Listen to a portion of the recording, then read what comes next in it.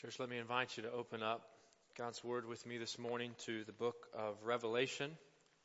Be in Revelation chapter 7 today. If you're using a Pew Bible, you can find this text on page 995. But these are our missionary partners. Many of them, most of them, supported financially in some capacity through your faithful giving to the church. Others of them, the recipients of teams on a periodic basis from this church. And these missionary partners get it. They get it. Friends, they understand the grace of God and are spending their lives to make Jesus Christ known among the lost. May we be a people who pray for them.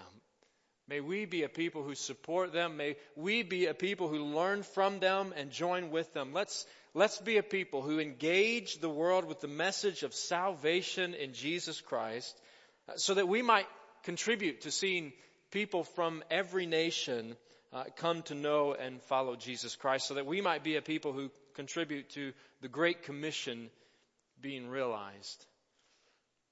Since God secures our future, we endure, evangelize, and serve Christ here. These folks understand that, and our text calls us to be about this. Since God Almighty secures our future is secure with Him. We endure and we evangelize and we serve Jesus Christ here. You see, as Christians, our salvation is anchored in the past and something that's already taken place. It's anchored in what Jesus did on the cross of Calvary for us, but it's lived out in the present. It's anchored in the past, it's lived in the present, and it's looking toward the future. Our text calls us, indeed God's Word calls us, the Scriptures call us to understand it, I believe, that way. So let me invite you to join me looking at the Scriptures. We're in the book of Revelation. If you're visiting with us, we've been studying this book over the last several weeks, and we're going to continue doing so. But today we find ourselves in Revelation chapter 7, and just a brief synopsis of the contextual background here. So this is written at the end, near the end of the first century A.D. John, who is an apostle, follower of Christ, one of the disciples of Jesus, is an old man by this point, and he's been exiled. He's a prisoner on the island of Patmos in the Aegean Sea, off the coast of modern-day Turkey, because he's been preaching the gospel of Jesus. And the Roman powers that be are not so fond of that message because it threatens their power, and so they are seeking to squelch it. But even so, through a series of visions given through Jesus Christ to John, the church is called to remain faithful, to stand fast, to witness and to trust, to proclaim the gospel, and anticipate the return of Jesus Christ. So as you find your place in Revelation chapter 7, let me invite you to join me standing for the reading of God's Word. This is a fairly lengthy text. I'm going to read the whole chapter this morning, so I would invite you to stand, whether in body or in spirit, as we hear from the Lord. Let's hear God's Word. John writes, he says, "After this I saw 4 angels standing at the 4 corners of the earth, holding back the 4 winds of the earth to prevent any wind from blowing on the land or on the sea or on any tree. Then I saw another angel coming up from the east, having the seal of the living God. He called out in a loud voice to the 4 angels who had been given power to harm the land and the sea, 'Do not harm the land or the sea or the trees until we put a seal on the foreheads of the servants of our God.' Then I heard the number of those who were sealed, 144,000 from all the tribes of Israel. From the tribe of Judah, 12,000 were sealed. From the tribe of Reuben, 12,000. From the tribe of Gad, 12,000. From the tribe of Asher, 12,000. From the tribe of Naphtali, 12,000. From the tribe of Manasseh, 12,000. From the tribe of Simeon, 12,000. From the tribe of Levi, 12,000. From the tribe of Issachar, 12,000. From the tribe of Zebulun, 12,000. From the tribe of Joseph, 12,000. From the tribe of Benjamin, 12,000. After this I looked, and there before me was a great multitude that no one could count, from every nation, tribe, people, and language, standing before the throne and before the Lamb. They were wearing white robes and were holding palm branches in their hands. And they cried out in a loud voice, Salvation belongs to our God who sits on the throne and to the Lamb. All the angels were standing around the throne and around the elders and the four living creatures. They fell down on their faces before the throne and worshiped God, saying, Amen. Praise and glory and wisdom and thanks and honor and power and strength be to our God forever and ever. Amen. Then one of the elders asked me, These in white robes, who are they? And where did they come from? I answered, Sir, you know. And he said, These are they who have come out of the great tribulation. They have washed their robes and made them white in the blood of the Lamb. Therefore they are before the throne of God and serve him day and night in his temple. And he who sits on the throne will shelter them with his presence. Never again will they hunger, never again will they thirst. The sun will not beat down on them, nor any scorching heat. For the Lamb at the center of the throne will be their shepherd. He will lead them to springs of living water, and God will wipe away every tear from their eyes. Would you pray with me? Father, we thank you for your word. We thank you that it is alive and active. We thank you that we have it here. Thank you for the privilege of reading it, of hearing it, Lord, of preaching it, of responding to it. So, Lord, lead us now. Guide us by your Spirit's presence and power. May we hear the truths of your word. May we rightly respond to them and apply them to our lives as your people today. And it's in Jesus' name we pray. Amen. Well, church, you may be seated. The first truth that I want to point out from Revelation chapter 7 is this, that God claims followers of Jesus Christ. God claims followers of Jesus Christ. He claims them as his own. Chapter 6 that we looked at last week begins by describing various judgment cycles of God. We have the seals, and then we have the trumpets, and then later in Revelation we'll have the bowls. These judgment cycles of God, these series of 7, and written in such a way as to convey an increase in severity. The scriptures teach here. They're poured out. God's judgment poured out on unbelievers for a couple of reasons, according to the book of Revelation, according to the scriptures. First, as punishment for wickedness, but also as a warning to repent, a call to repent. Repeated calls for repentance before it's too late, before the final judgment. Now we come to chapter 7, which is an interlude. It's the first of a couple interludes in these judgment series. It's a pause. It's a delay. Now, only the first 6 seals have been opened, according to the text. The 4 angels of chapter 7, verse 1, recall the 4 horses and the 4 riders of chapter 6. I think perhaps not so much describing the next sequence of events, as if chapter 7 comes right after chapter 6 in the order of things, so much so as emphasizing through this message, through this vision, that these judgments are not judgments upon God's people. Whereas God's people are not going to receive these. They are sealed. They are protected from God's wrath. You see, an angel shouted in verse 3, Do not harm the land or the sea or the trees until we put a seal on the foreheads of the servants of our God. And I heard the number of those who were sealed, 144,000 from all the tribes of Israel. It'd be amiss if I didn't state this morning that scholars are deeply divided over the identity of these 144,000 believers. And there are really 2 main possibilities. So I'm going to mention those, and then we'll press into that and carry on. Firstly, they are either Jewish converts to faith in Christ, or this number is representative, symbolically representative of all followers of Jesus Christ. Now, let me say that and then back up and sort of say this. It doesn't really matter. Certainly it's significant. Certainly we want to interpret it in the right way. We want to press into a particular interpretation of Scripture, and really depending on how you approach the book of Revelation determines the answer to that. But it doesn't really matter because God describes all Christians in these terms.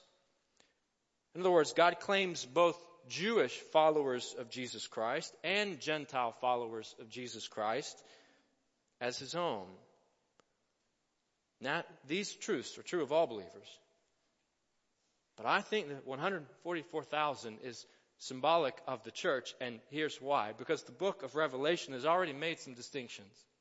It's already made distinctions between those who claim to be Jews and are not, chapter 2, verse 9, and chapter 3, verse 9 and verse 12, and those who faithfully follow the Messiah. There's a distinction made between those who claim to be God's people and yet are not following Christ, and those who, whether Jew or Gentile, are faithfully following Christ. Furthermore, the New Testament depicts the promises to Abraham and his offspring as being fulfilled through Christ as the gospel is taken to the nations of the world. For example, Paul writes in Galatians chapter 3, verses 28 and 29. This is one example of this truth. It says, "There's neither Jew nor Gentile, neither slave nor free, nor is there male and female, for you are all one in Christ Jesus." Verse 29, hear this. If you belong to Christ, if you're a follower of Christ, then you are Abraham's seed and heirs according to the promise. In addition, the number 12 signifies the people of God in Scripture. We've seen that already in the book of Revelation. But listen to the words of one scholar, one New Testament scholar on this.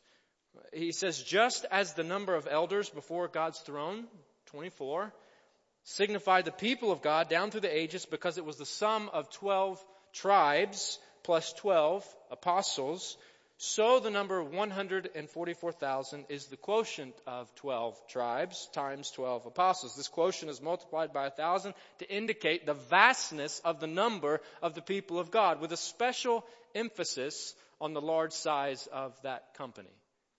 Now, friends, I'm not going to die fighting on that hill, but I will say I find this interpretation very logical and very convincing according to the Scriptures. But either way, however we take this number, whether the 144,000 represents Jewish converts to faith in Christ or refers to all of the church, God claims followers of Jesus Christ. He marks them as His own. God marks them as His own. What a glorious truth that God claims those who trust in Jesus as His people. Christians are sealed and secured by God. We see this throughout the New Testament. For example, 2 Timothy chapter 2, verse 19. Paul writes, he says, "Nevertheless, God's solid foundation stands firm, sealed with this inscription, the Lord knows those who are His." Ephesians chapter 1, verses 13 and 14. He says, "And you also were included in Christ, you believers, you Christians, were included in Christ when you heard the message of truth, the gospel of your salvation. When you believed, you were marked in Him with a seal, the promised Holy Spirit, who is a deposit guaranteeing our inheritance until the redemption of those who are God's possession to the praise of His glory." And then finally, 2 Corinthians chapter 1, verses 21 and 22. It says, "Now it is God who makes both us and you stand firm in Christ. He anointed us, set His seal of ownership on us, and put His Spirit in our hearts as a deposit guaranteeing what is to come." We've sang these truths already beautifully this morning.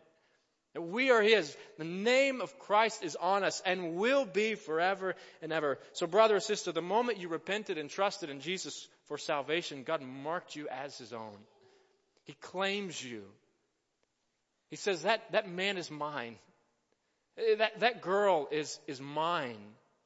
They're mine. These people are, this is one of my children. This is my child. God claims followers of Jesus Christ. He marks them as His own, and He spares them from His wrath. The Bible's clear on this. God spares believers, spares followers of Jesus from His wrath. God's seal in this text is meant to encourage Christians living in hard times. The truth is, we've seen this already, we'll see it again. Our lives certainly support this, that you may face suffering here.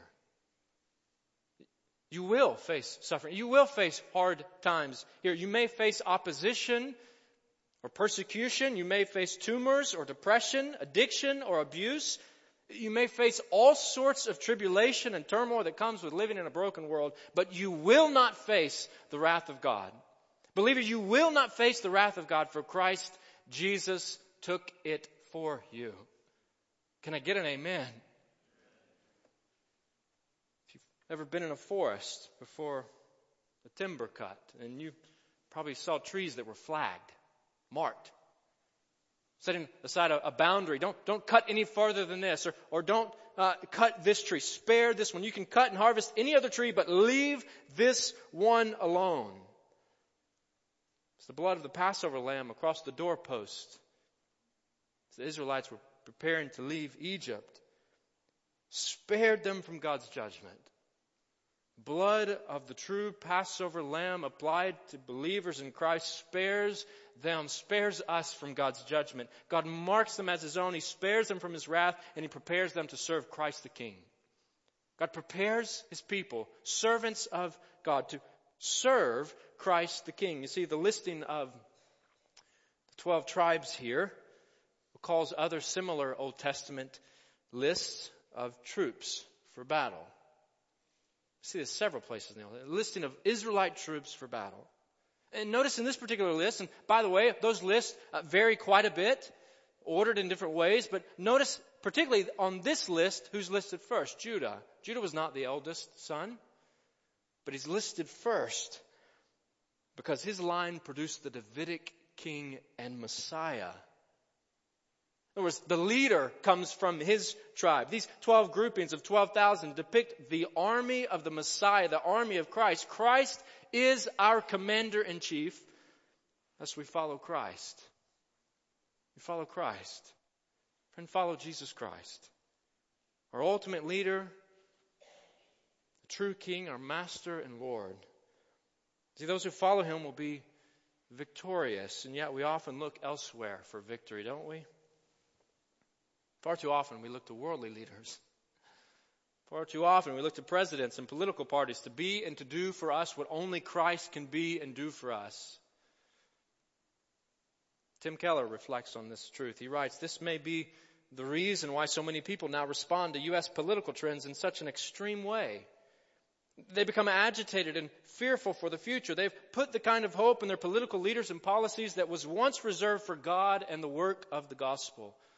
Church, our ultimate hope cannot lie in America or any political party platform any more than John's or any first century believers could lie in Domitian and the Roman Empire. Our agenda is not so much to change the world, but to follow the Lamb of God wherever He goes." Revelation chapter 14, verse 4. The Lamb who said, "My kingdom is not of this world."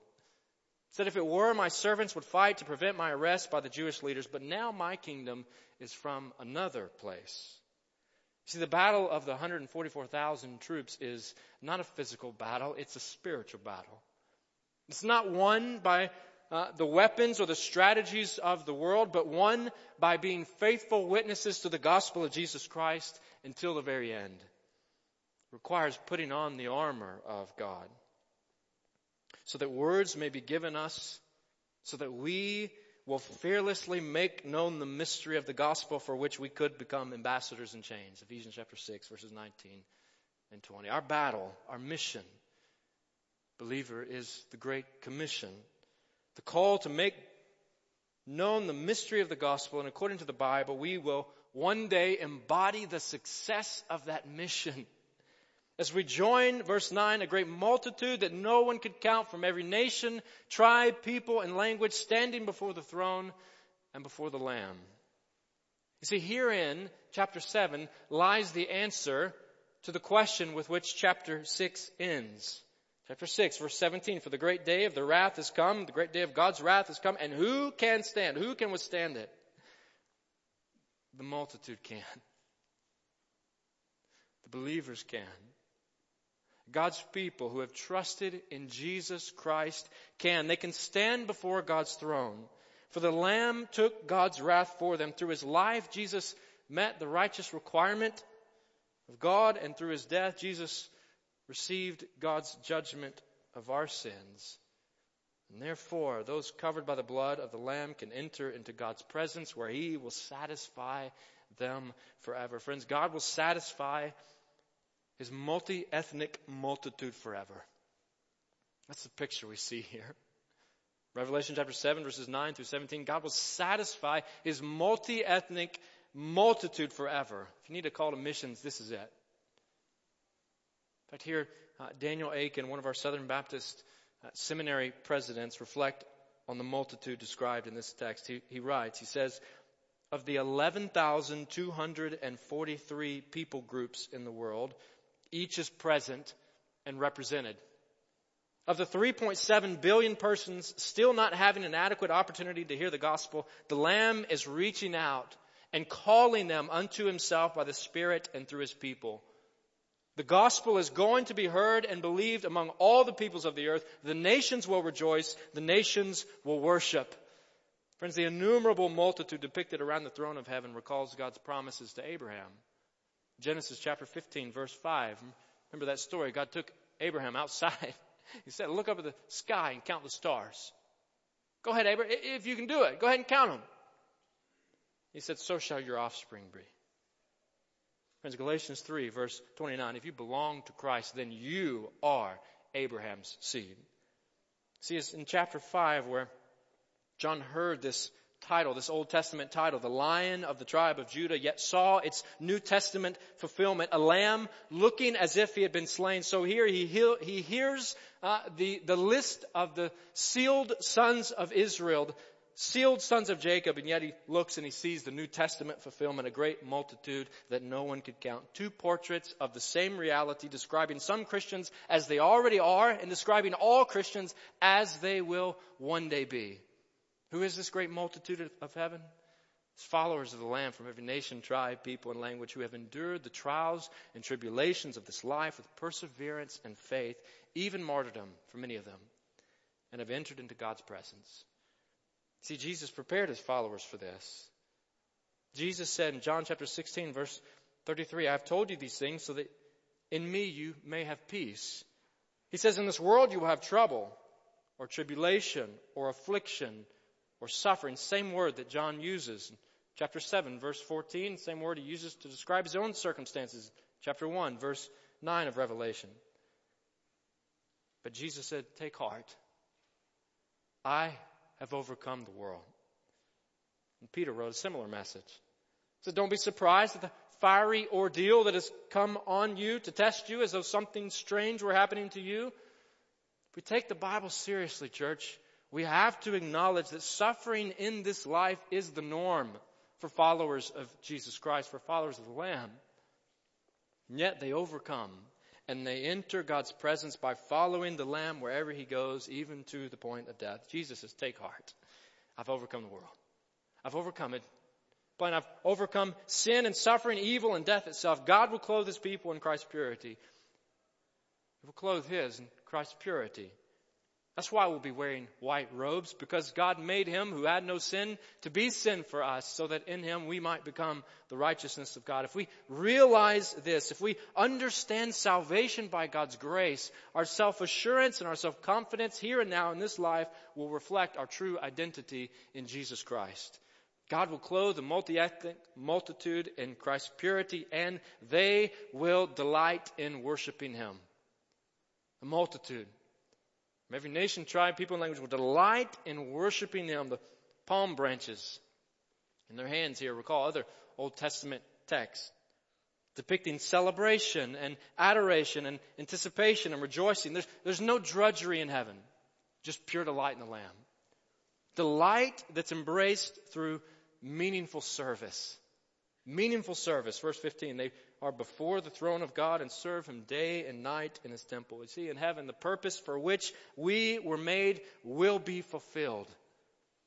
And when we are able to embrace our purpose without the hindrance of sin, we will be satisfied. Meaningful service and comfortable shelter. Comfortable shelter. Verse 15, and he who sits on the throne will shelter them with his presence. Never again will they hunger, never again will they thirst. The sun will not beat down on them, nor any scorching heat. A picture of uninterrupted comfort and a picture of eternal satisfaction. Eternal satisfaction. For the Lamb at the center of the throne will be their shepherd. He will be our shepherd. He will lead us to springs of living water, and God will wipe away every tear from our eyes. The Lamb will be our shepherd, and we will lack nothing. We shall not want. Sealed or secured. Since God secures our future, we endure, we evangelize, and we serve Christ here. Are you sealed and secure? Are you following the Lamb? follow Christ and receive eternal salvation. Welcome God's seal upon you and serve the Lamb. Let's be a people who serve the Lamb.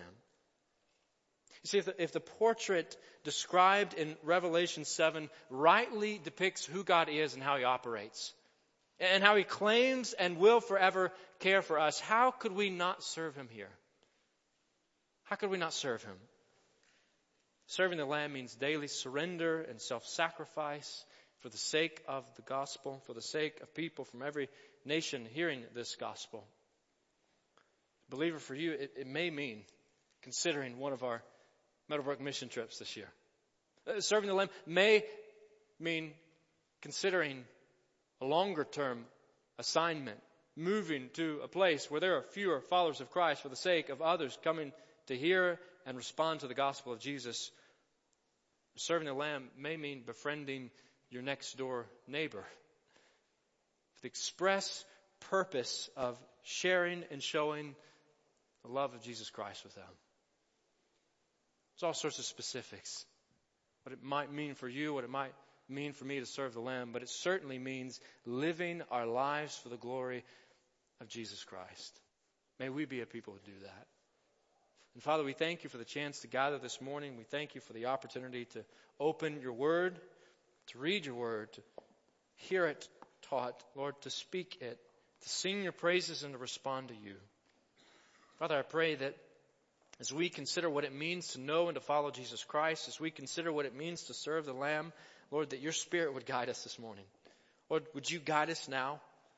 Lord, would you impress these truths on our hearts and our minds that we might take them to heart and act upon them in a way that glorifies your name. Lead us for your glory. In Christ's name we pray. Amen.